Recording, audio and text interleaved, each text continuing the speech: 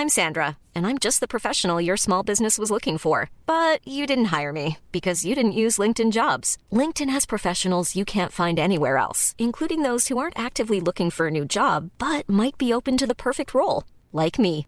In a given month, over 70% of LinkedIn users don't visit other leading job sites. So if you're not looking on LinkedIn, you'll miss out on great candidates like Sandra. Start hiring professionals like a professional. Post your free job on linkedin.com/people today. There's never been a faster or easier way to start your weight loss journey than with PlushCare. PlushCare accepts most insurance plans and gives you online access to board-certified physicians who can prescribe FDA-approved weight loss medications like Wegovy and Zepbound for those who qualify. Take charge of your health and speak with a board-certified physician about a weight loss plan that's right for you. Get started today at plushcare.com/weight loss. That's plushcare.com/weight loss. plushcare.com/weight loss. Many of us have those stubborn pounds that seem impossible to lose, no matter how good we eat or how hard we work out. My solution is PlushCare. PlushCare is a leading telehealth provider with doctors who are there for you day and night to partner with you in your weight loss journey. They can prescribe FDA-approved weight loss medications like Wegovy and Zepbound for those who qualify. Plus, they accept most insurance plans. To get started, visit plushcare.com/weight loss. That's plushcare.com/weight loss. The truth is the most convincing story that maps onto reality, and that's why the central narrative is falling apart. Right now in the United States, people should not be walking around with masks. We must see the central narrative for the fiction that it is. We are Americans. While elections are sometimes messy, this was a secure election. The founders began the fight for human liberty and self-governance, and it's up to us to finish the job. I tell you what, we are in a truth emergency right now. This is the end game.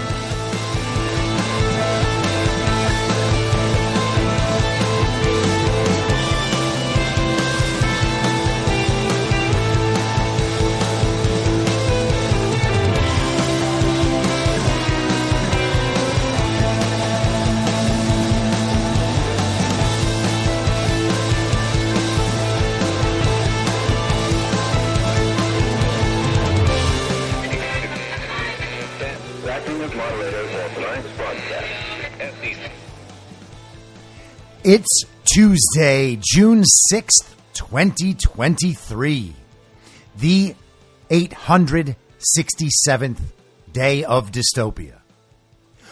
I'm your moderator, Chris Paul. Let's be reasonable. A warm welcome and hello to all of you listening to the podcast on the day of its release. The only way to do that is by becoming a paid subscriber at imyourmoderator.substack.com. You can do so for as little as $50 a year or $5 a month. And in doing so, you will be supporting me, the work I do, and this show as it expands. And if you can't or you simply don't want to, continue listening to the podcast for free on a wide variety of podcast platforms. And of course, Rumble. All I ask is that you share it with your friends. You can find the links to the podcast, the writing, the social media, and the merch site by visiting linktree.com/I'm your moderator. So today I kind of want to use the show to catch up on all of the stories swirling around, all of the Donald Trump investigations, the Joe Biden investigations, and everything that's kind of surrounding all of that as we watch our two-tiered justice system basically go insane. And before we get started, I want to call your attention to an article our Badlands partner, Just Human, wrote last August after the Mar-a-Lago raid, and it's called Templates. And if you want to read the entire thing, you can go to justhuman.substack.com. But I'm going to share with you the conclusion. The article goes through many of the aspects of the Mar-a-Lago raid and the backstory and some of the stories that emerged in the couple of weeks following the Mar-a-Lago raid. And Kyle's thesis was that everything that was happening was providing a template, not only for the narrative of things to come, but for the legal machinations of things to come, and that everything going on with the Mar-a-Lago raid would eventually be turned back on itself and turned back on the deep state. And what was happening was that precedent was being set. I've talked about a similar idea before on this show pretty recently, talking about how whatever the rules are, let's just establish them. If we're going to play a game like a sport, for instance, go ahead. You guys draw the lines on the field. Tell us what all the rules are, and then let's go ahead and play. Because I'm confident that we can win no matter what they set the rules up to be, so long as we have those rules in place. And the problem before this Trump era was that they could basically change the rules whenever they want. And with the level of infiltration into all the systems, they could basically use whatever rules they created to make sure that they always won. And if the rules didn't allow them to win the way they needed to, well, they would just change it, or they would work around it. They would play lawfare and run the clock out. But no matter what, they would win because the media was telling the public exactly what the regime needed the public to know in order to go along with their changing of the rules and their bending of the rules and their abuse of the system. So here is how Kyle finished off his article templates. And again, justhuman.substack.com. If you want to read this, it's right there pinned to the front page. He says, this raid on Mar-a-Lago, the filter team, the request to appoint a special master, this is all such good news. Think big picture.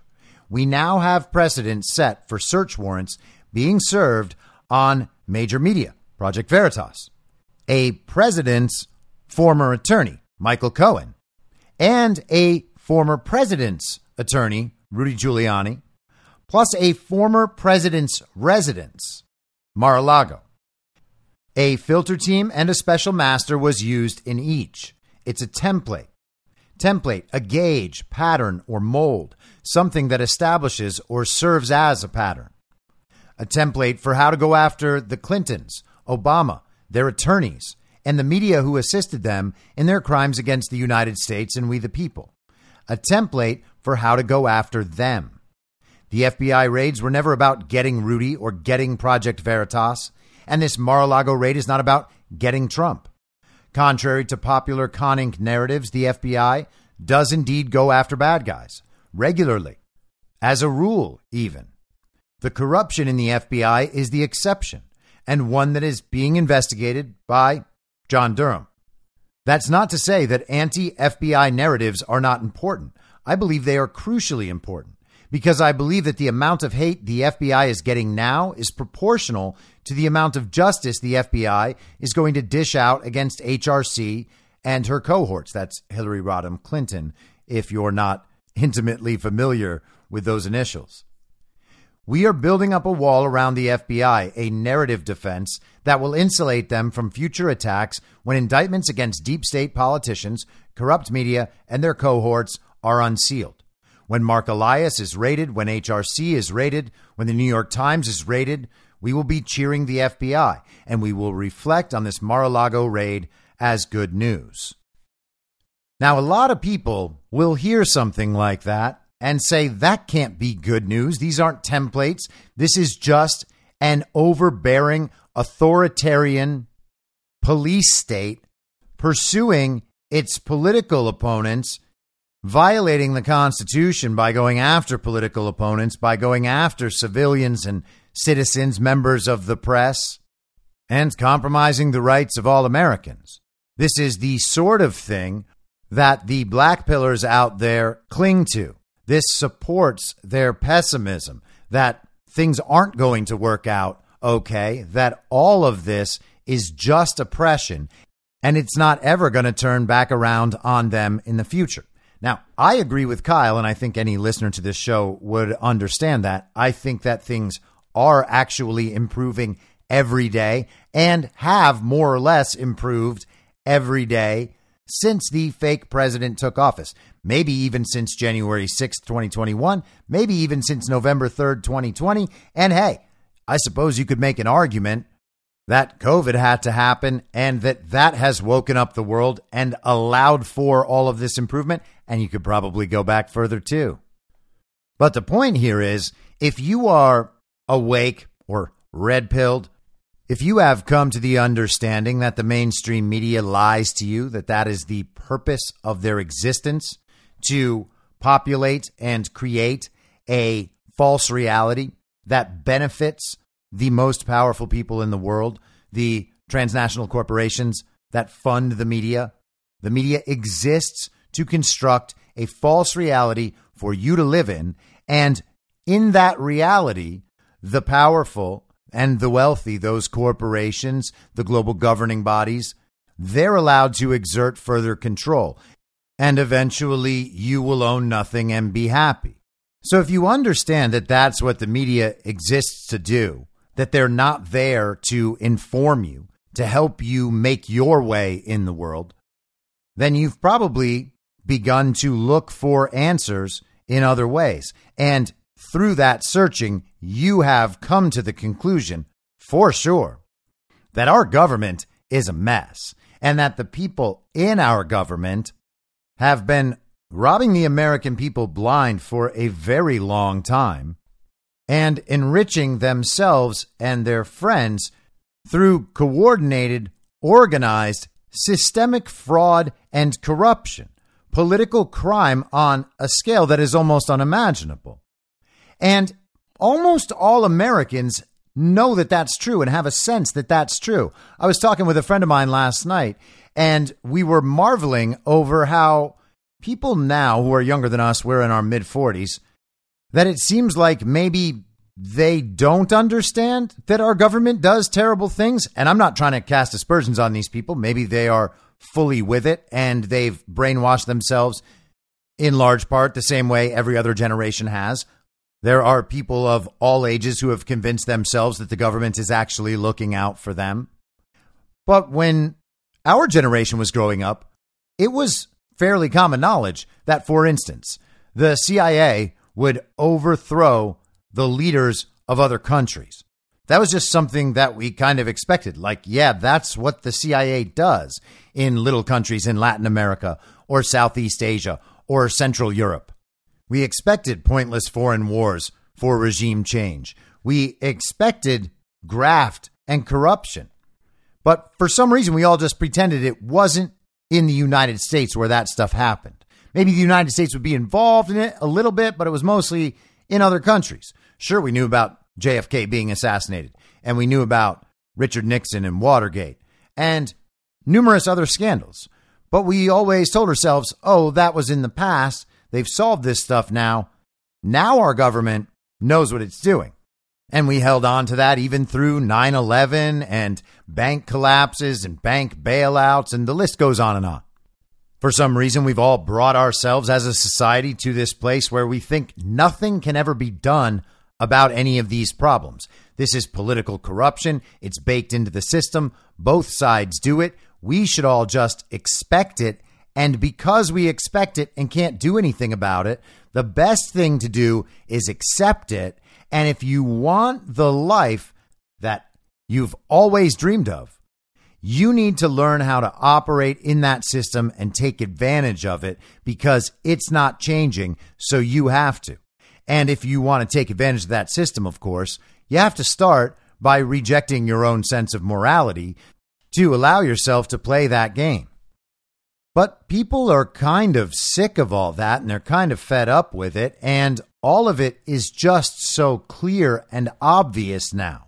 And a lot of this has happened since Trump took office. Some of it was already unraveling before that. George Bush after 9/11, the mask of legitimacy and honesty and competence was always a little see-through. We heard that he wasn't legitimately elected in the first place. And then Obama came in. He was the nice guy. He was half black, which meant we could solve racism by electing him. He was very hopey and changey and inspirational. And the media loved him. So they covered for him through all of his corruption over 2 terms. Then Trump came in, and he's the enemy.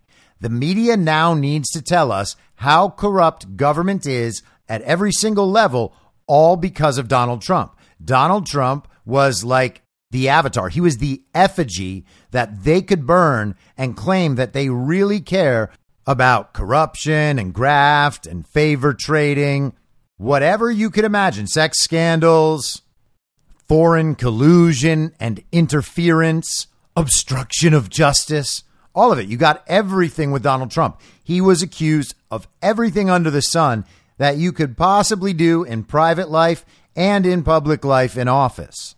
And because there was an active hate movement against Donald Trump, those two things kind of became the same. And everyone who was against Trump began to intentionally try to understand these political crimes, assuming that Donald Trump was guilty because they hated him. So, of course, he was guilty.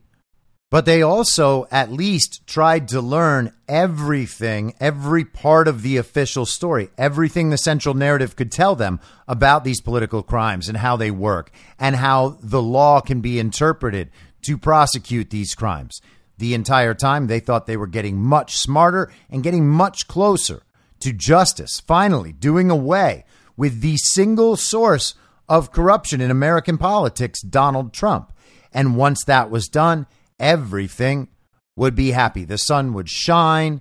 Barack Obama would come back and be president again. The oceans would rise because of, climate change. We would all be saved. But the thing is, none of those crimes against Trump have ever been proven at all. In fact, each and every one of them has proven to be a hoax in full. But we know they will never run out of ways to get Trump. Now, Trump is not guilty of all those crimes, but people on the other side are, and nothing could ever be clearer. The Durham report just came out, and no, Durham did not go out and seek to indict anybody, but the evidence that he has put on record shows something else. It shows a government that is fully infiltrated and fully corrupted. From the political parties to the intelligence agencies, to the law enforcement agencies, to the judiciary, to the government bureaucracy, the deep state, the administrative state, all the way to the military, to the corporations, every element of our society has been corrupted. And many elements of our society have been complicit either in political crimes against America, selling out the country, money laundering, self-dealing, favor trading, etc., and or the coordination with the global regime to start foreign wars, again, money laundering, stealing elections, the list goes on and on. There is a lot to prosecute. So if we intend to avoid the black pill and avoid losing all hope, then in a situation like this, what is it we should be optimistic about? And I think Kyle's answer and my answer would be that the path is being laid before you so that those crimes, those real crimes, those widespread crimes of infiltration, corruption, money laundering, favor trading, the whole list of them, selling out this country, those crimes can actually be prosecuted in a way that the public will accept. We can tell ourselves all sorts of stories about how Trump should have just taken care of all of this in his first 4 years in office. He should have just employed the military or whoever it would have taken to round all these people up and then prosecute them and get rid of this problem once and for all.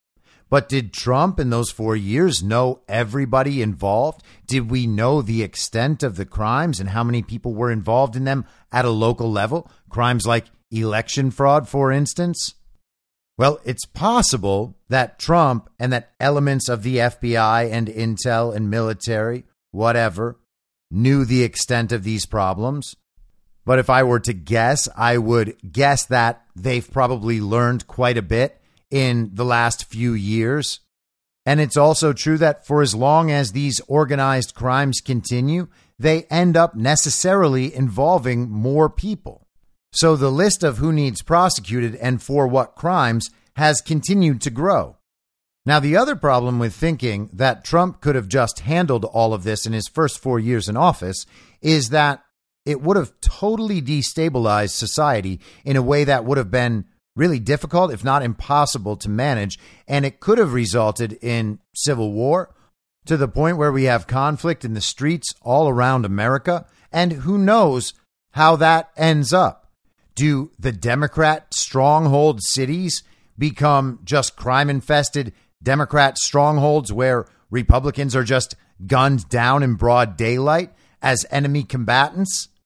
Do people flee the cities and end up in rural communities, flooding those rural communities, overwhelming their resources and their ability to handle more people? Who knows what would have happened to society.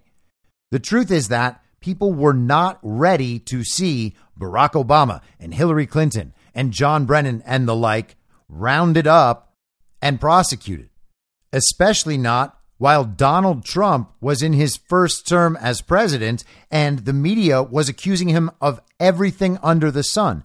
Donald Trump was everything from a rapist and a pedophile to someone who had sold our country out to Russia and China.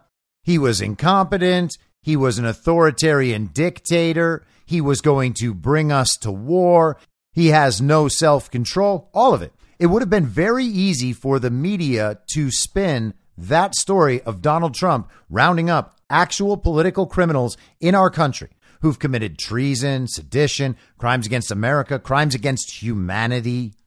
They could call Donald Trump Hitler or any number of other dictators, and a lot of people in the country would believe it. And they would reject the prosecutions. They would reject the crimes of these people in full. They would believe there's no way any of it can be true. Donald Trump has just made it all up to protect himself and to take power over the country because he wants to be a king. It's all about his ego and his money. You know what they would have said. We've listened to the media for 8 years now since Donald Trump rode down that escalator. If you want absolute mayhem in our country, that's how you'd get it. You'd have Donald Trump go try to round up all the political criminals at once, with the media telling you all those people are innocent. Donald Trump is some kind of war criminal or something, and no one has any idea of what all of those people are even being arrested for. It doesn't matter that the underlying crimes are there and can be proven that they're all true. People wouldn't just accept that and be like, oh, yeah, I guess they really did commit all these crimes. Trump's right. Thank goodness he's here. They wouldn't do that. And we can look back at the last 3 years and see the progress we've made in the narrative with people waking up, with people beginning to understand who Donald Trump actually is, what he represents, and what he is attempting to do for this country. All of that progress that has led us to this point right now. And we are still not totally there, to the point where America will simply accept major political figures whose time in the public spotlight has spanned decades being rounded up and arrested and tried for things like treason and child trafficking, for instance. Even with all that progress, people aren't ready for that because we've been told throughout our lives growing up, being taught about how our society runs, that the prosecution of political opponents is itself a crime. Just in the abstract, it is unprincipled and immoral to prosecute political actors for their crimes because you can't extract the politics from it, which makes it seem like every prosecution is just being done for political advantage. And in our two-party system, quote unquote, that we have had thrust upon us by the regime, which is really just a uniparty with a uniparty left and a uniparty right, we're told that the solution is to simply vote the bad people out of office. And if the public's not willing to vote them out of office, then the public certainly doesn't want to see them prosecuted. Now, if we had free and fair elections, there might be some rationality to that position. But unfortunately, we don't have free and fair elections. We have stolen elections. So the result of elections indicates absolutely nothing about the public's opinion on whether or not political actors should be prosecuted. And I would suspect that the polling at this point would show pretty clearly that people believe political actors should be prosecuted. And how did we get to that point? Well, from our side of things, we saw Donald Trump as he exposed the hypocrisy of the regime, what the regime actually does, what they set out to do, and how they cover their tracks on everything. Trump showed us that. And so anyone who's America First, who's MAGA, who's a Trump supporter, feels very strongly that we do need to prosecute political crimes and punish political criminals.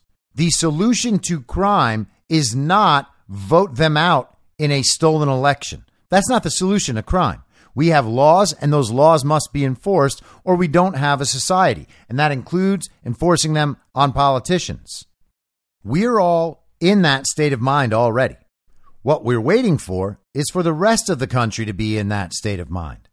The rest of the country is being brought into that state of mind by Donald Trump through the pursuit of Donald Trump, the Get Trump efforts.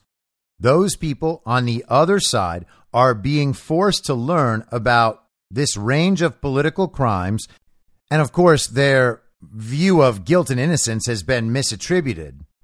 But they're understanding the process and they're arguing for the need of certain types of prosecutions on certain types of crimes. And they have gone so overboard in their efforts to get Trump that now they are arguing even past anything we could possibly need in order to turn this around on the other side. They have Alvin Bragg up in New York creating a novel legal theory and just combining different laws so that he can indict Trump. And he did indict Trump. Now, is Trump worried about that? Of course not. But he indicted Trump, so now it is possible to indict a president. Now the public knows that a president can be indicted, and the people out there who happen to support the actual political criminals in this world have spent months arguing that presidents can and should be indicted. Well, when it's Barack Obama's time, Hillary Clinton's time, or Joe Biden's time, they certainly can't go back and talk about how our norms are being violated when pursuing political criminals. That whole argument is gone. They all applauded E. Jean Carroll as she sued Donald Trump in civil court for rape and sexual battery and defamation. The jury didn't find for her on rape. They said Donald Trump didn't do that. There was no proof whatsoever that he did. They gave her like $20,000 and said maybe he touched her in the wrong way. And then they gave her $5 million for defamation because Trump said that he didn't rape her, and they agreed that he didn't rape her. But still, hey, defamation, we got to pay her something. I mean, Reid Hoffman from LinkedIn is there funding her case. We can't just let her come up empty-handed. But E. Jean Carroll was involved in the promotion of a law being changed in New York that would allow her to bring her lawsuit in the first place. And everyone out there supporting the actual political criminals argued that all that was okay. If you want the public to be all right and to accept what has to happen in order to solve this problem across the board, then they need to first understand that it's not being targeted at them specifically for political reasons by a bad actor like they believe Donald Trump to be. And you're not going to simply talk them out of that. You're not going to convince them that all of their political heroes are evil and must be dealt with, not while they're still hooked in to the central narrative, to the mainstream media, to social media, even to the effect of television commercials and popular entertainment. They're just not going to get all the way there that way. They will get there through the act of justifying it all to themselves so that it can be used against their political opponent. And if they don't get all the way there, they at least lay down a record that shows their hypocrisy in a way that disqualifies them from the conversation. So it's important to note and to remember when you're thinking about all these things that this is what's happening underneath. This is the dynamic that really matters in all of these situations.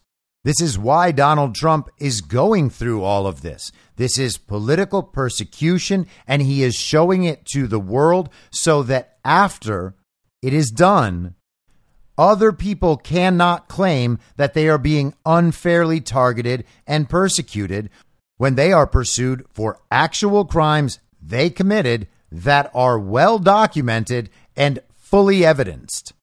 So that's the other way to look at all this, and I think that it makes a lot more sense this way. I think all of it makes a lot more sense this way. And with that in mind, let's get started on this article from Friday in the Washington Post. Georgia probe of Trump broadens to activities in other states. An Atlanta area investigation of alleged election interference by President Donald Trump and his allies has broadened to include activities in D.C. and several states, according to two people with knowledge of the probe, a fresh sign that prosecutors may be building a sprawling case under Georgia's racketeering laws. So racketeering. There is a suggestion now of a conspiracy by Donald Trump and others to commit election interference. So the Get Trump people, the people who are supporting and protecting the actual political criminals in our country, but going after Donald Trump, are now begging for prosecutions involving election interference and racketeering. And racketeering, of course, invokes RICO, the Racketeer Influenced and Corrupt Organizations Act. You might remember that Donald Trump filed a civil RICO case against Hillary Clinton and people like Mark Elias and countless others. I think there was over 100 named defendants and others in that case. And I mentioned a couple of weeks ago after the Durham report came out that I thought all of that was being set up eventually for a RICO prosecution of these political criminals. You produce evidence showing the entire conspiracy, the web of corruption and criminality, and you bring the whole thing down at once rather than going from person to person to person to person and hoping that over the next 150 years of lawsuits and court cases and trials and delays and lawfare, maybe you get a third of the way up that chain. That's the method that Rudy Giuliani used to pursue the mafia in New York in the 90s. You prove that everyone was involved in the same criminal conspiracy. They were playing their part, and maybe they had their own business, their own criminal conspiracies, but they were involved in this overarching criminal conspiracy. It's been proven, and they all go down at once. That is ultimately what we're going for. And to get there, it needs to be introduced into the public understanding and the public consciousness so that when it happens in the other direction, they're prepared for it. They have argued for its validity. They have attempted to justify it without the facts against Donald Trump. And that's how the ground is laid to get things done. Back to the article. Fulton County District Attorney Fannie T. Willis launched an investigation more than 2 years ago to examine efforts by Trump and his allies to overturn his narrow 2020 defeat in Georgia. Along the way, she has signaled publicly that she may use Georgia's Racketeer Influenced and Corrupt Organization statute to allege that these efforts amounted to a far-reaching criminal scheme. So Donald Trump, we are being told, Fannie Willis is going to attempt to prove that Donald Trump engaged a criminal conspiracy and had other people violate the law so that he could prove election fraud in Georgia. Now, does that sound ridiculous? Yes, it sounds absolutely ridiculous because Donald Trump's efforts to overturn the fraudulent reported results of the Georgia 2020 election were available for all to hear on the recorded phone call of Donald Trump's phone call with Georgia election officials and various lawyers. There is no crime there. Trump calls it a perfect phone call, just like he called his Ukraine call a perfect phone call. That one worked out just fine for him, even though we were told that his call was absolutely a quid pro quo and that he was compromising our country and our national security. Turned out not to be true. They're not going to get anything out of this phone call either. In recent days, Willis has sought information related to the Trump campaign hiring two firms to find voter fraud across the United States and then burying their findings when they did not find it. Allegations that reach beyond Georgia's borders, said the two individuals who spoke on the condition of anonymity to talk candidly about the investigation. At least one of the firms has been subpoenaed by Fulton County investigators. And this is one of the favorites of the child-brained communists on Twitter, and I'm sure in many people's conversations in their real lives.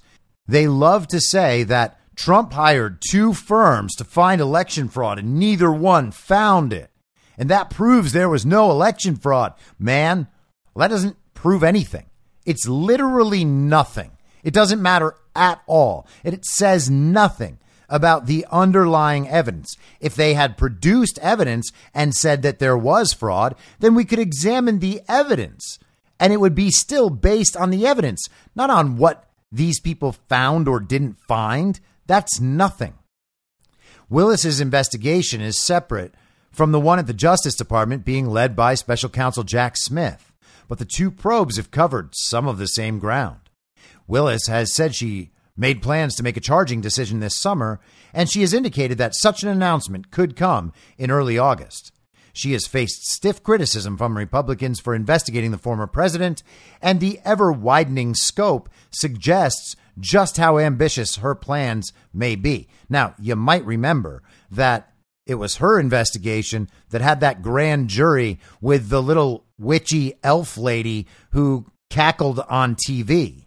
Her name is Emily Kors, and her emergence as the forewoman of this Georgia grand jury was such a disaster that even the lunatic Bess Levin in Vanity Fair wrote the headline back in February, "What the hell is the Trump Georgia jury forewoman thinking?" Now, we might get to a bit of Bess Levin later, and we'll leave her for now. But if she is freaking out about how bad things are going in the Get Trump effort, then they're going really bad, because no one thinks that Trump is going to be gotten more than Bess Levin does. So the Washington Post article goes on, giving you the whole backstory of the Georgia situation, making it sound like Trump did very bad things in the phone call, did very bad things by considering alternate state electors. That was Trump's grand plan. People around Trump were trying to coordinate it. All of that, by the way, is legal, but it's still a crime because he was trying to interfere in the election, and he was knowingly trying to have the election overturned. That is what they're going to attempt to prove. And now they're just going to approach it in a RICO, a racketeering way. But here's their conclusion. As the nation waits to see what, if any, charges Willis will seek, one key question is what evidence she has gathered that Trump, his campaign, or allies knew about all the different efforts to reverse Biden's victory. So there's not evidence of that yet, but there must be somewhere. And we're waiting to see Fani Willis's evidence. She must have some that proves Trump, his campaign, and his allies knew about all of these different efforts. It was a conspiracy to take away Joe Biden's victory. That is the point we have reached right now. All of the hearings in various states, thousands of affidavits, computer evidence, video evidence from ballot drop boxes, video evidence from counting rooms. The list of election evidence goes on and on and on. All of that was not evidence. That was just what they came up with in their criminal conspiracy to take away Joe Biden's legitimate victory. That's how this is being framed. They just put it all together. Donald Trump was the mastermind. We're going to get them all, and we're finally going to get Trump. The walls are closing in again later. And that's just the first step. Getting to trial and persuading a jury may present even more formidable challenges. Proving all this beyond a reasonable doubt, Christ said, that's going to be the hard part. So they're going to go after this massive conspiracy, hoping to bring racketeering charges. The only thing that's missing is evidence, and even the people on that side are a little concerned that it's going to be pretty hard to prove all that beyond a reasonable doubt.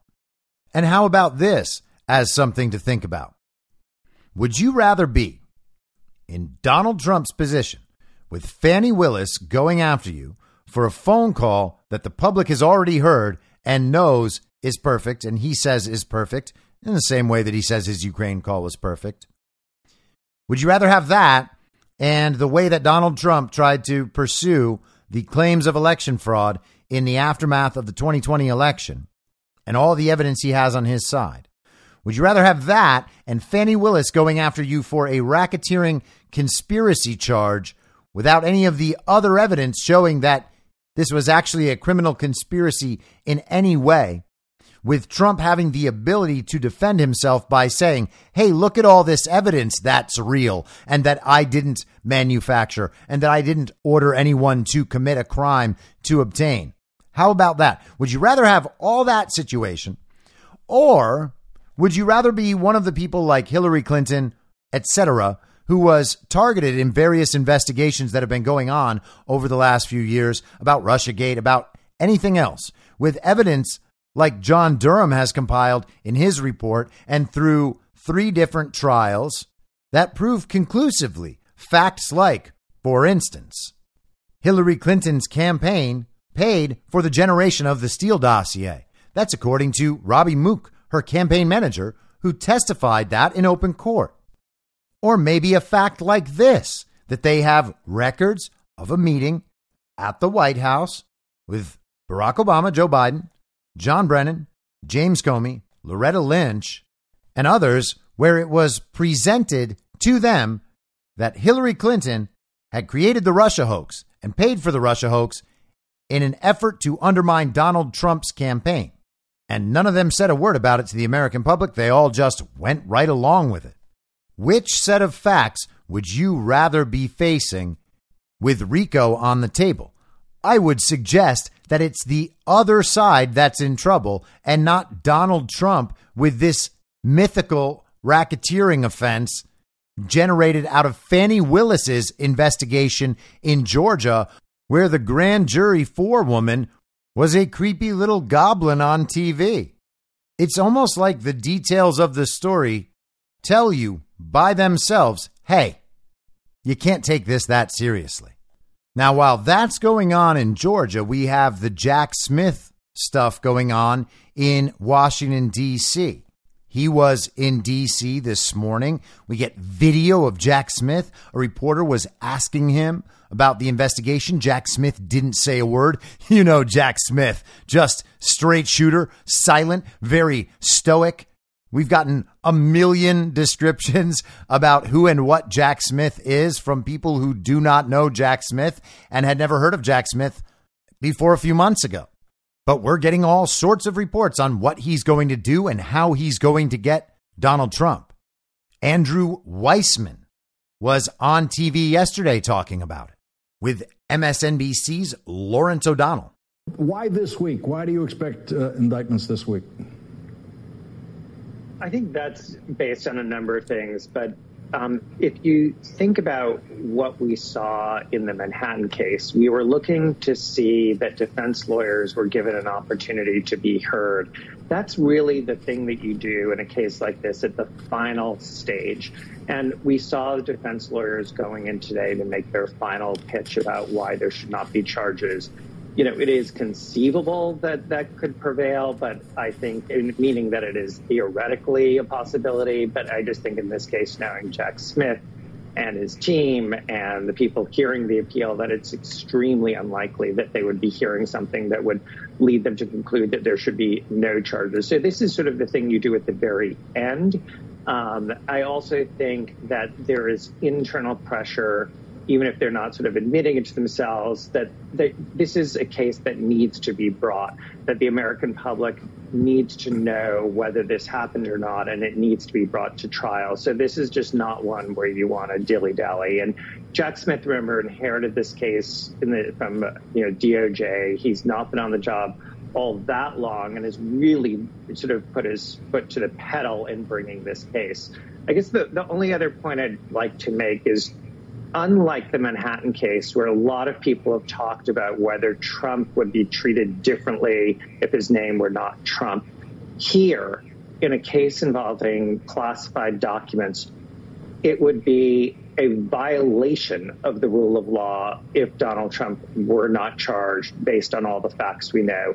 Just last week, a former Army lieutenant colonel was sentenced to 3 years in jail by a Florida federal judge for doing something far less than what I anticipate Donald Trump is going to be charged with.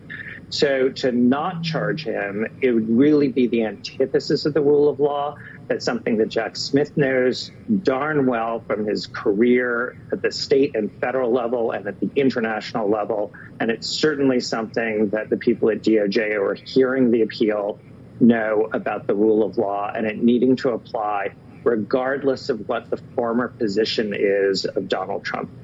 So that interview follows Weissman tweeting yesterday a zillion stories about the Trump case, but the bottom line is he is getting charged and it will be in D.C. and this week.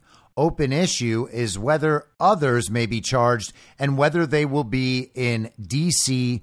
or Florida.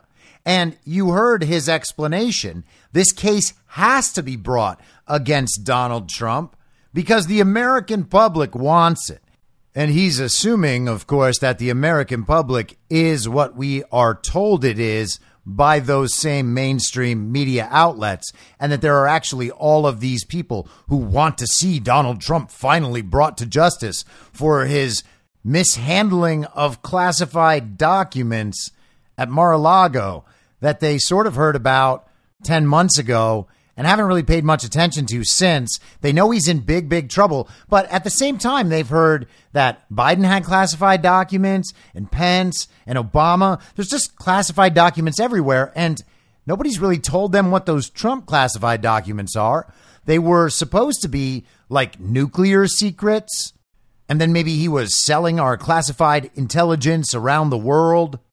And Weissman makes sure to note that if it is what we keep saying that it is, then Donald Trump has to be charged according to the law.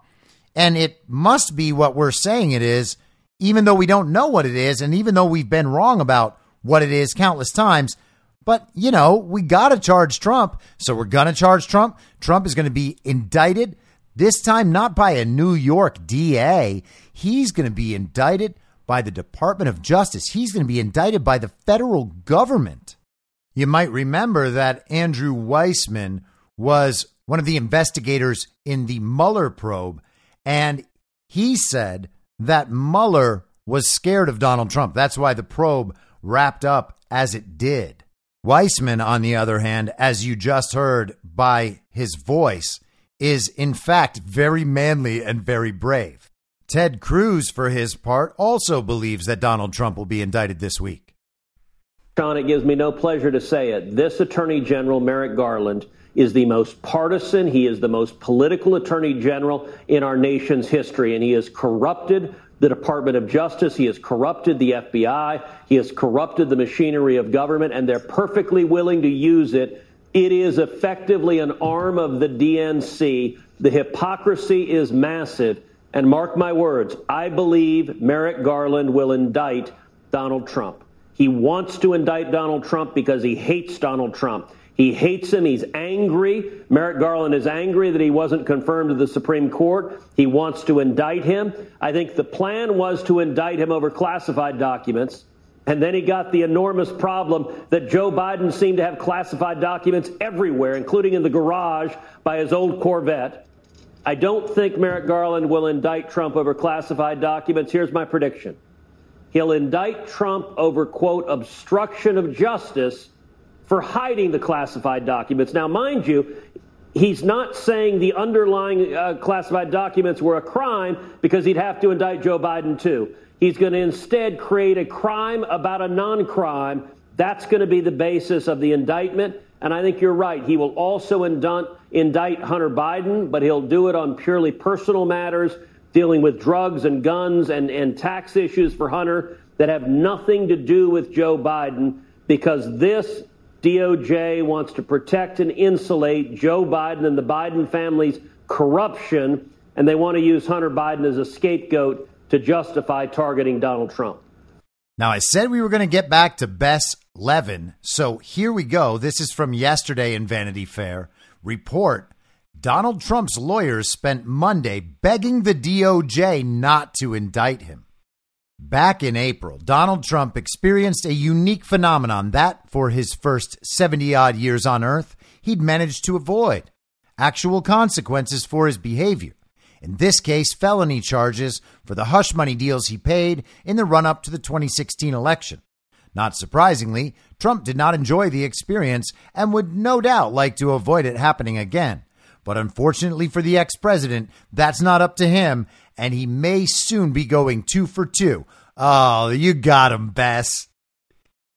NBC News reports that the grand jury that has been hearing evidence in special counsel Jack Smith's investigation of Trump's handling of classified documents is expected to meet in Washington again this week, according to people familiar with the matter.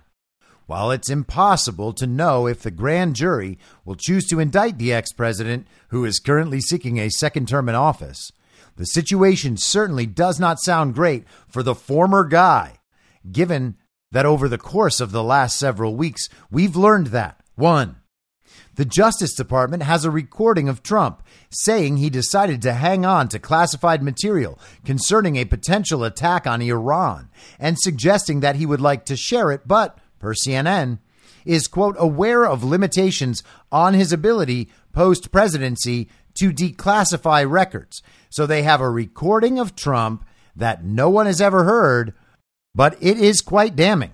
In CNN's reporting on that issue, they said CNN has not listened to the recording, but multiple sources described it. One source said the relevant portion on the Iran document is about 2 minutes long, and another source said the discussion is a small part of a much longer meeting. So, very real? Maybe. A Mar-a-Lago staffer who helped move boxes at the resort, seemingly at Trump's request, allegedly asked, around the time the Trump organization was subpoenaed for footage of the club, quote, how the security cameras worked and how long images remained stored in the system. And you might recall that Trump has said at various times they have security camera footage of the whole thing, the whole raid, all of it, and that someday, maybe, he might release it. Trump attorney Evan Corcoran was steered away from searching for classified documents in order to comply with a government subpoena beyond the Mar-a-Lago storage room, despite the fact that a subsequent FBI raid uncovered classified documents in Trump's office. So, I guess they were hiding other documents. Smith's team has roughly 50 pages of notes from Corcoran revealing, among other things, that he advised Trump against retaining any government documents after the subpoena was issued, i.e., Trump was made well aware of what he was and was not allowed to do. According to CNN, Trump asked if he could fight the DOJ's attempt to take back the documents. Oh, that sounds like criminal obstruction right there, asking a lawyer what his rights are and what he was allowed to do and what he had to comply with. Gosh, what a criminal. The National Archives and Records Administration gave the DOJ, quote, 16 records that show Trump had knowledge of the correct declassification process while he was president, end quote, and did not follow it. Well, are we supposed to believe that? Trump is the authority on classification in our government. It's his decision, and he is protected by the Presidential Records Act. Everyone from Trump's pals to his lawyers think an indictment is on the horizon. So that's the big story now. Trump's lawyers went to D.C. to meet with Jack Smith, and we're being told that they were begging for charges not to come. Donald Trump is so scared that the walls have finally closed in. He sent a team of lawyers to beg for the walls to just be kind of held in place for a little while, just a little while longer before they close in. They're telling us that Donald Trump began a Truth Social posting spree out of pure unbridled panic. Here's what he said yesterday. How can DOJ possibly charge me, who did nothing wrong, when no other presidents were charged, when Joe Biden won't be charged for anything, including the fact that he has 1,850 boxes, much of it classified, and some dating back to his Senate days when even Democrat senators are shocked. Also, President Clinton had documents and won in court. Crooked Hillary deleted 33,000 emails, many classified, and wasn't even close to being charged. Only Trump, the greatest witch hunt of all time. And he's gone on in the last 24 hours. The Marxists and fascists in the DOJ and FBI are going after me at a level and speed never before seen in our country. And I did nothing wrong. Joe Biden keeps thousands of documents in many locations, some illegally taken from SCIFs while he was a senator, a big portion of which were classified, some which were illegally taken from SCIFs. That is a pretty extraordinary accusation right there, one that I'm pretty sure he can back up. And this is something that had been speculated for a while, that Joe Biden had taken classified material that he was privy to while in secure, compartmented information facilities. He had removed that classified material and taken it with him, and that was what ended up at his residences and may have been sold or otherwise transmitted to foreign adversaries, potentially facilitated by good old Hunter Biden. Joe Biden didn't have any ability to declassify those files. Trump is saying he removed them intentionally from a SCIF. That's not okay. Donald Trump has not been accused of anything like that. He didn't want to give them back, Trump says, and still doesn't. Nothing happens to him with the same reasonable prosecutor who correctly exonerated Mike Pence. I have a much different prosecutor, a Trump hater. In another post, he says, it's all about election interference. They don't want to run against me. I ran twice. I did much better the second time, getting millions and millions more votes than the first, a record for a sitting president, and am leading Biden in the polls by a lot. They are the party of disinformation. They are using the DOJ and FBI against me to rig the 2024 election. They'll hit Hunter with something small to make their strike on me look fair. Nothing about these fascists is fair or honest. And he writes in capital letters, fight. He goes on. They are also going after me as retribution for the Republicans in Congress going after them. The difference is they have created major crimes. I have created none. And he finally says, election interference. Don't let it happen. So Trump's going pretty hard here. He's calling them Marxists and fascists, which, by the way, by definition, they legitimately are. Their political ideology is rooted in Marxism and the organization of the global regime in the aspect where these transnational corporations have merged with global governing bodies and the governments of nations. That's fascism. It's an unavoidable definitional fact. They can't get out of it by saying that they are anti-fascist. He drops the bomb on Biden, talking about how Biden removed classified documents from the SCIF. He makes clear that this is about election interference. This is the DOJ and the FBI partnering to go after Trump in order to prevent him from winning the presidency in 2024. He claims that they are doing this for retribution in response to the investigations launched against the deep state and people like Joe Biden and the Biden crime family. In using the word retribution, he recalls a portion of his recent speeches at CPAC and elsewhere where he says he will be our retribution when he gets back into office. And he hammers home the point again that this is election interference. He is covering all the various methods of election interference in every way he can to state quite clearly to the country, this is what it is. This is what it looks like. It doesn't matter what the media tells you. And people are understanding the point that he's making. This point is getting across to normal people.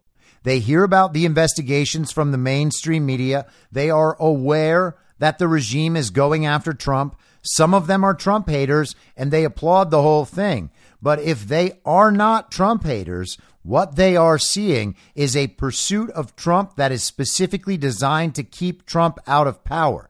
And that violates every normal American sense of justice and fairness. Now, a lot of people have been brainwashed. A lot of people are confused. A lot of people are heavily vaccinated and act and sound like it.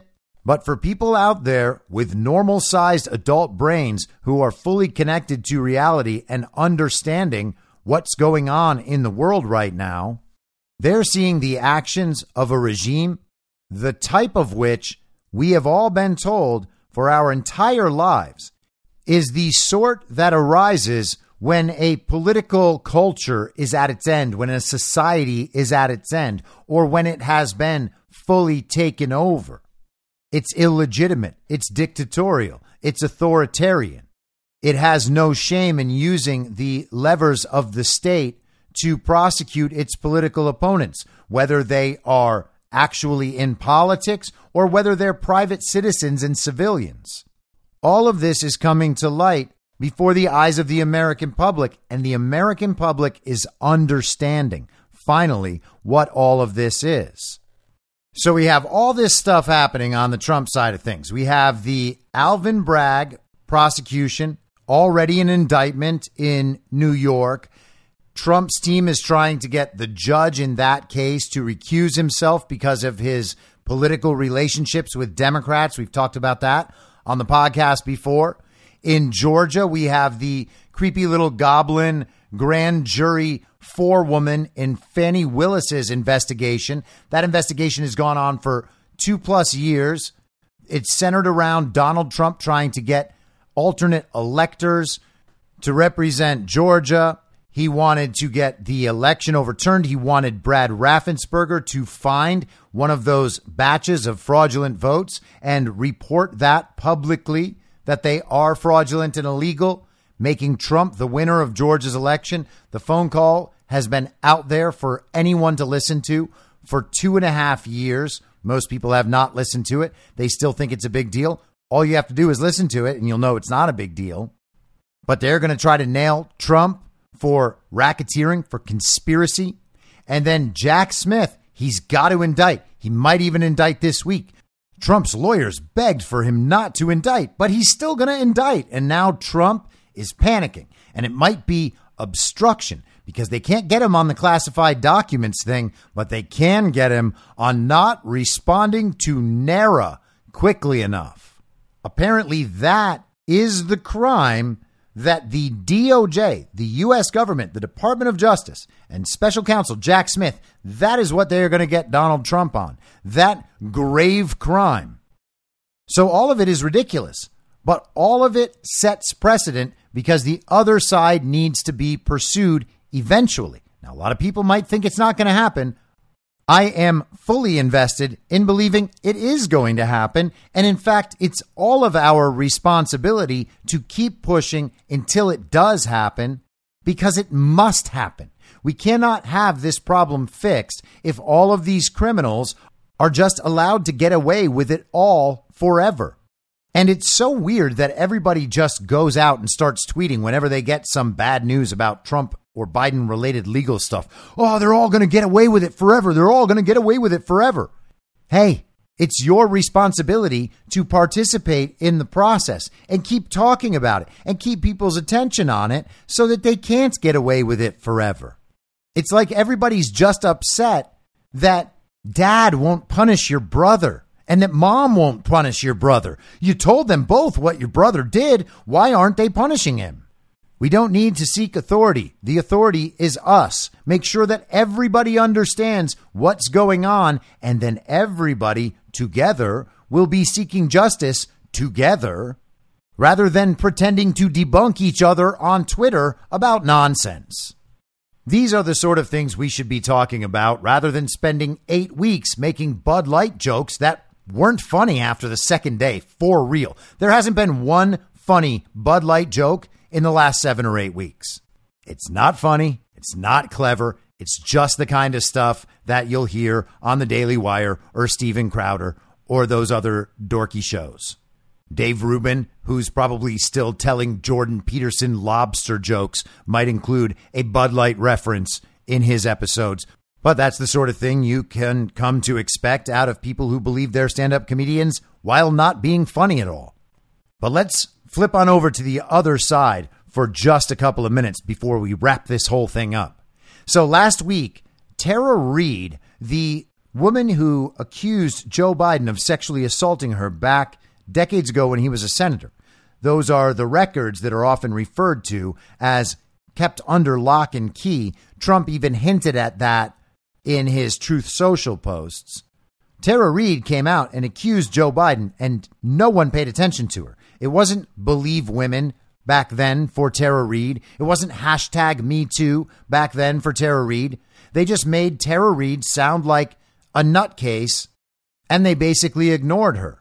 No one went after Joe Biden for any of that.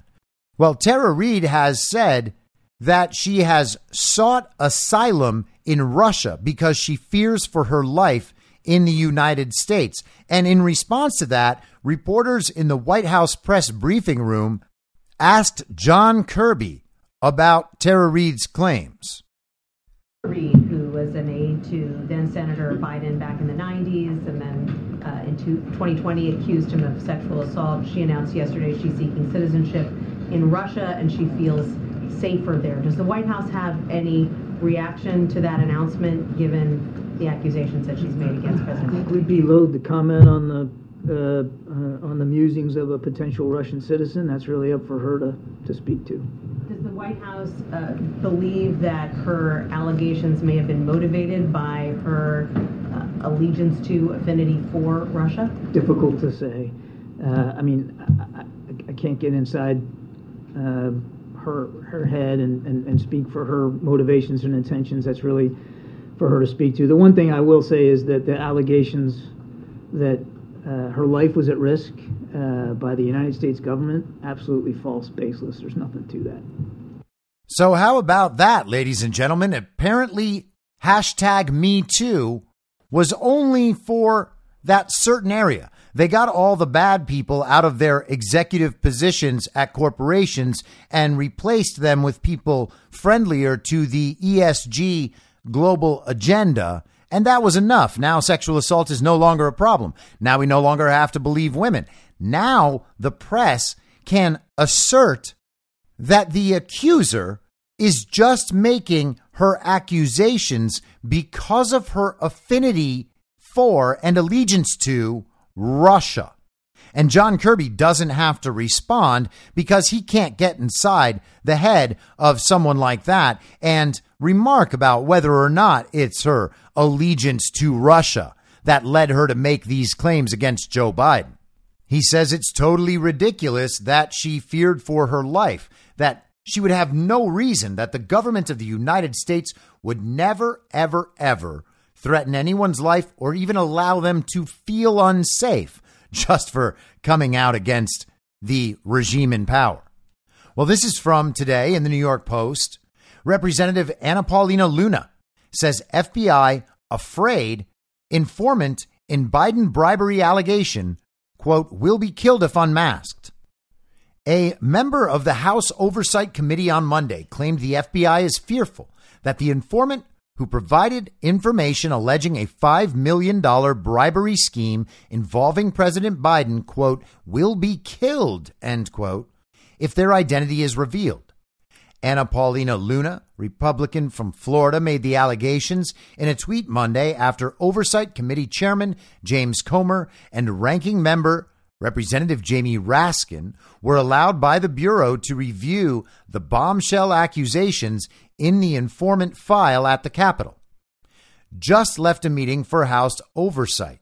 The FBI is afraid their informant will be killed if unmasked, based on the info he has brought forward about the Biden family, Luna wrote on Twitter. In an interview with Fox News host Sean Hannity on Monday, Comer described the informant as one of the Bureau's most highly credible sources and one who was paid a substantial amount of money by the FBI. He said, Comer said on Hannity, that this informant has been working with the FBI for over a decade and has been paid hundreds of thousands of dollars by the U.S. government because he is a reliable informant. He's the one saying that he has proof and knowledge of a $5 million bribery involving the illegitimate president. he had been part of the Bureau for 13 years, dating back to the Obama administration, Comer told Hannity. Comer revealed Monday that while the FBI's FD 1023 form containing the allegations was dated in 2020, information in the document suggests the FBI may have been aware of the accusations as far back as 2017. This particular document was dated in 2020, but there are notes in the document that date back to 2017, he says. We believe that this human source initially informed the FBI of the bribery scheme back in 2017. So my question to the FBI was, what exactly have you done with this accusation? FBI Director Chris Wray has thus far refused to hand over a physical copy of the document to the Oversight Committee, and as a result, the panel will move to hold him in contempt on Thursday. We're setting an example, Comer said, of the upcoming contempt hearing. When we subpoena information, there's a reason why, and we expect to get that information. The House Oversight Committee was created to have oversight over the federal government. And you might remember, back during that whole January 6th committee and their primetime hearings, we were told that that committee was legitimate, even though it was not set up according to House rules, and there were not people from the opposing party chosen by the minority leader to represent the other party. There was only one side, total kangaroo court. We were told that illegitimate committee could still enforce their subpoenas to the point where Steve Bannon would have to be sent to prison. But now actual House committees, properly formed, cannot enforce their subpoenas because the work of the regime only goes in one direction. House Judiciary Committee Chairman Jim Jordan noted Monday that the FD 1023 form, quote, just isn't a document that's in the possession of the FBI. This is a document they created. They had a credible source, one of their good sources, who they paid hundreds of thousands of dollars to, bring this information to them, and then they create this document. Jordan said, we want to see it. The Ohio Republican argued that the informant alleging the Biden bribery scheme is likely far more credible than British ex-spy Christopher Steele, who authored the infamous dossier against then presidential candidate Donald Trump in 2016 that the FBI used as the basis to launch an investigation into the candidate's 2016 campaign. Comer said Monday that the claims in the informant file are consistent with information uncovered by the Oversight Committee through subpoenaed bank records that show more than $1 million flowed from a Romanian businessman to the Biden family weeks after the then vice president visited the Eastern European nation and lectured government officials about the importance of anti-corruption policies. So they're going to vote on Thursday to hold Christopher Wray, the director of the FBI, in contempt for withholding this document. They say this document is tied up in another matter, and that matter may be one of the other investigations into the Biden family, potentially the David Weiss investigation in Delaware. It could be the Robert Hur special counsel looking into the Biden documents, or it could be something else. But we're going to see the whole thing play out because, again, you have to see the thing play out at every single step in order to set precedent and familiarize the general public with all of these various issues so that when they come back in the future, people already understand what's going on. They understand that the process has worked this way before and that they themselves have argued for the process to work this way in the past. I imagine we will eventually see that document, know what's on that document, know about the bribery scheme for the Biden family, and figure out potentially who this informant is. A lot of people think this informant might be Hunter Biden himself, and I guess that remains to be seen. But the reason for withholding some of this information from Congress that Anna Paulina Luna has said they were given is that the informant is worried about his own life and that the FBI is concerned that they can't protect him. So the question is, protect him from whom? Is it from the Biden family? Is it from someone in the government? It's clearly from people looking to protect the Biden family. But that's weird, isn't it? They would go out and try to kill an informant in order to protect their decades of political corruption because they don't want that coming to the surface. But they wouldn't ever even think about killing Tara Reade. That's what John Kirby said. That's all ridiculous. Tara Reade, she was just making up her sexual assault accusations because of her loyalty to Russia. And her life's in no danger. She's just a Russian asset. She is actually a Russian disinformation operation, much like the Hunter Biden laptop itself. And then, of course, you got that J6 thing lingering in the background. All of the crimes and abuses of the J6 sham committee are now being reversed in the public's understanding against various assets and aspects of the regime. We're going to see a contempt of Congress on Thursday, potentially, and these subpoenas that have been ignored. All of the child-brained communists out there, the villagers, the Biden supporters, the election fraud deniers, including the ones on the uniparty right, they all told us that those congressional subpoenas were very, very important when they came from the J6 committee. They must be enforced. We have the rule of law to worry about. And now all of those arguments boomerang, and they come right back at them because precedent was set, because a template was set. And the J6 stuff is still going to keep coming out. Julie Kelly and John Solomon last week were given access to those J6 tapes, and they've started going through them. And John Solomon has begun reporting about a bunch of this. We've seen big headlines the last few days. We saw Nancy Pelosi's daring escape from the Capitol. That was, of course, all filmed and dramatized and set up by her daughter, who was making a documentary that day. It's been reported that some of the video that was shown during the J6 committee hearings broadcast onto television during prime time, that video was actually doctored. It was silent video, and audio was inserted to make the video sound more dramatic and show the video to be something totally other than it was. We have further proof and further video evidence that the doors to the Capitol were unlocked and opened by Capitol security, allowing hundreds of people in.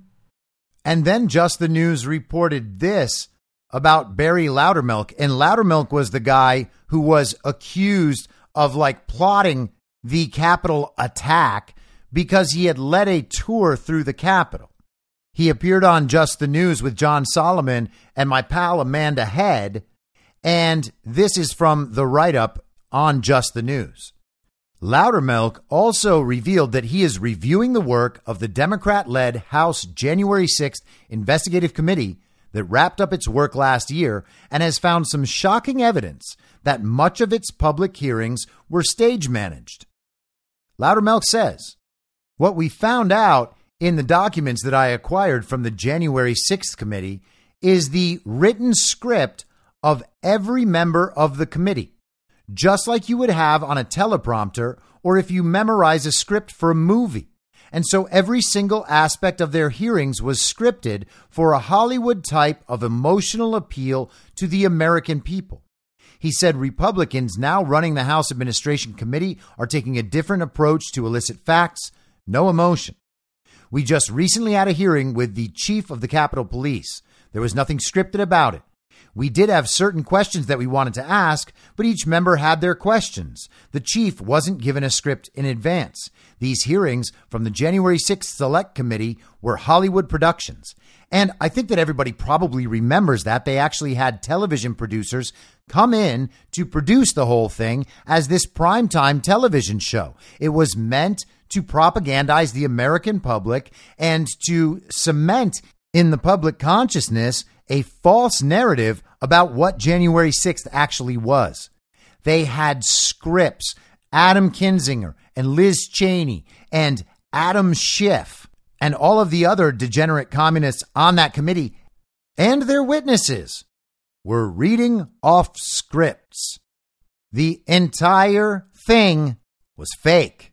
Remember Adam Kinzinger crying with the Capitol Police officers, telling them how brave they were, how democracy was able to stand for another day? All of it was fake. And of course, at the time, we all said, "Hey guys, all of this is fake." And sure enough, people believed it anyway. And people fought for those positions that all of that fake stuff actually represented reality. It was all a big crime and it all needed to be handled. But it turned out it wasn't. So they have done every bad possible thing they could possibly do. They have pursued Donald Trump and America First and anyone associated with the movement in any and every way that they can come up with. Changing the laws, abusing the justice system, creating fake spectacles to foment belief and public understanding. And they still have nothing. The only thing they have accomplished is to convince the child brains in their audience, the villagers that actually still support Joe Biden and deny election fraud, including those in the Ron DeSantis movement, that it is not only appropriate to go after political crimes in this way, but that it is absolutely necessary. They are making the argument to themselves for everything that needs to be done to them in the future. They have drawn the lines on the field. They have set the rules in place. And as my friend Kyle would say, they have set the precedent. They have created a template. And now we are nearing the end of that process where we are seeing everything possible that could come in our direction. We need to get it all. And then once the public understands that, that's when it can turn back around. Now, with that in mind as context, listen to this clip from James Comey over the weekend talking to Jen Psaki and think about what he knows from his position, how all of this would look from his position. You've said that Trump poses a near existential threat to the rule of law. And this is something, similar language that I hear privately from national security officials, some people you and I both know, who will say this privately about what a second term could mean. But tell me a little bit about the specifics of what he could try to do. What do you mean by that? Well, think about what 4 years of a retribution presidency might look like. He could order the investigation and prosecution of individuals who he sees as enemies. I'm sure I'm on the enemies list. Because the president constitutionally does oversee the executive branch entirely, which includes the Department of Justice, prosecutors and investigators. And so he could commission, direct that individuals be pursued. He could also direct all kinds of other conduct that people would maybe take to court to try to stop. But who enforces court orders? Mm-hmm. Mostly the United States Marshals Service, which is in part of the executive branch and reports to the president. And so President Trump could say, I don't care what the Supreme Court says or these district judges say. I'm telling the Marshals Service, don't enforce the court order. And so our Constitution really does give a rogue president, which is what this would be, tremendous power to destroy. And so that's why I'm trying to warn people. Given the way he said he intends to operate if he's reelected, this will be something we could never have imagined. Again, it seems like science fiction in a way, but it's what another 4 years of Donald Trump really promises, which is why people criticize CNN for their town hall. I want the American people to stare at the threat that we're facing and understand that they cannot take the next election off. So Comey's tone and his description made it sound like Donald Trump is going to do something very bad. But the very bad thing is what the illegitimate Biden regime is doing right now. What he's describing is how Trump might actually achieve justice for the American people. And the regime and its media and all of the regime-supporting villagers out there have cleared the path for him to do it. I'll be back tomorrow at the same reasonable time on the same reasonable podcast network. I don't have a network. Masks and lockdowns don't work. They lied to you about a pandemic, and Joe Biden will never be president. In my mind, that's the end game. If you're listening to this episode for free, you can support me and support the show and the work I do by signing up for a paid subscription at imyourmoderator.substack.com. You can do so for as low as $50 a year or $5 a month. Comes out to under $0.25 per episode, and you'll blast right through the paywall for all of the writing. The merch store is www.cancelcouture.com, And you can find everything else by heading to Linktree. Linktree.com/I'm your moderator. And I'll see you soon out on the range.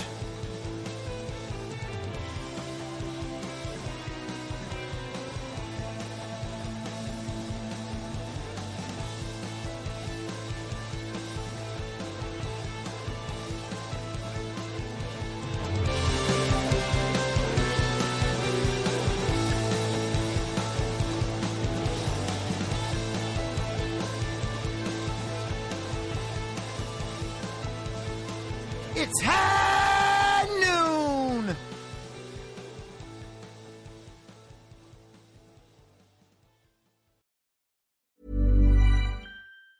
Mom deserves the best, and there's no better place to shop for Mother's Day than Whole Foods Market. They're your destination for unbeatable savings, from premium gifts to show-stopping flowers and irresistible desserts. Start by saving 33% with Prime on all body care and candles. Then get a 15-stem bunch of tulips for just $9.99 each with Prime. Round out Mom's menu with festive rosé, irresistible berry chantilly cake, and more special treats. Come celebrate Mother's Day at Whole Foods Market. Even when we're on a budget, we still deserve nice things.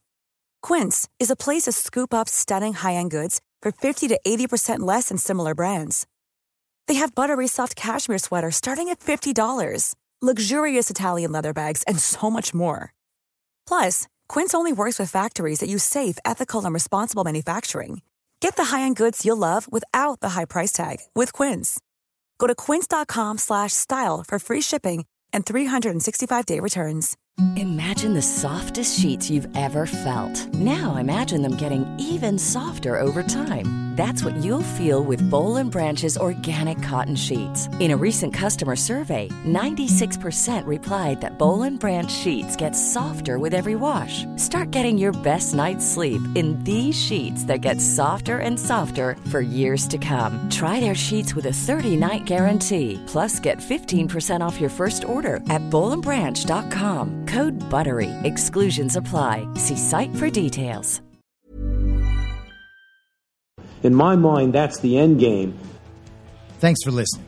If you'd like to follow what I'm reading and thinking throughout the day, you can do that by downloading the Telegram Messenger app and going to t.me/I'm your moderator. On social media, you can follow me on Truth Social, Getter, and Gab at I'm your moderator. I also have channels on Rumble and BitChute. If you'd like to follow the writing, you can find me at imyourmoderator.substack.com.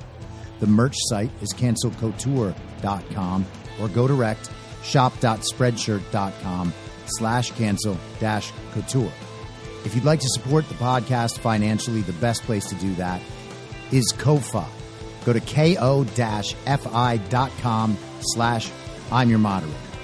And all of these details will appear in the show notes with each episode. I'll see you soon down on the range.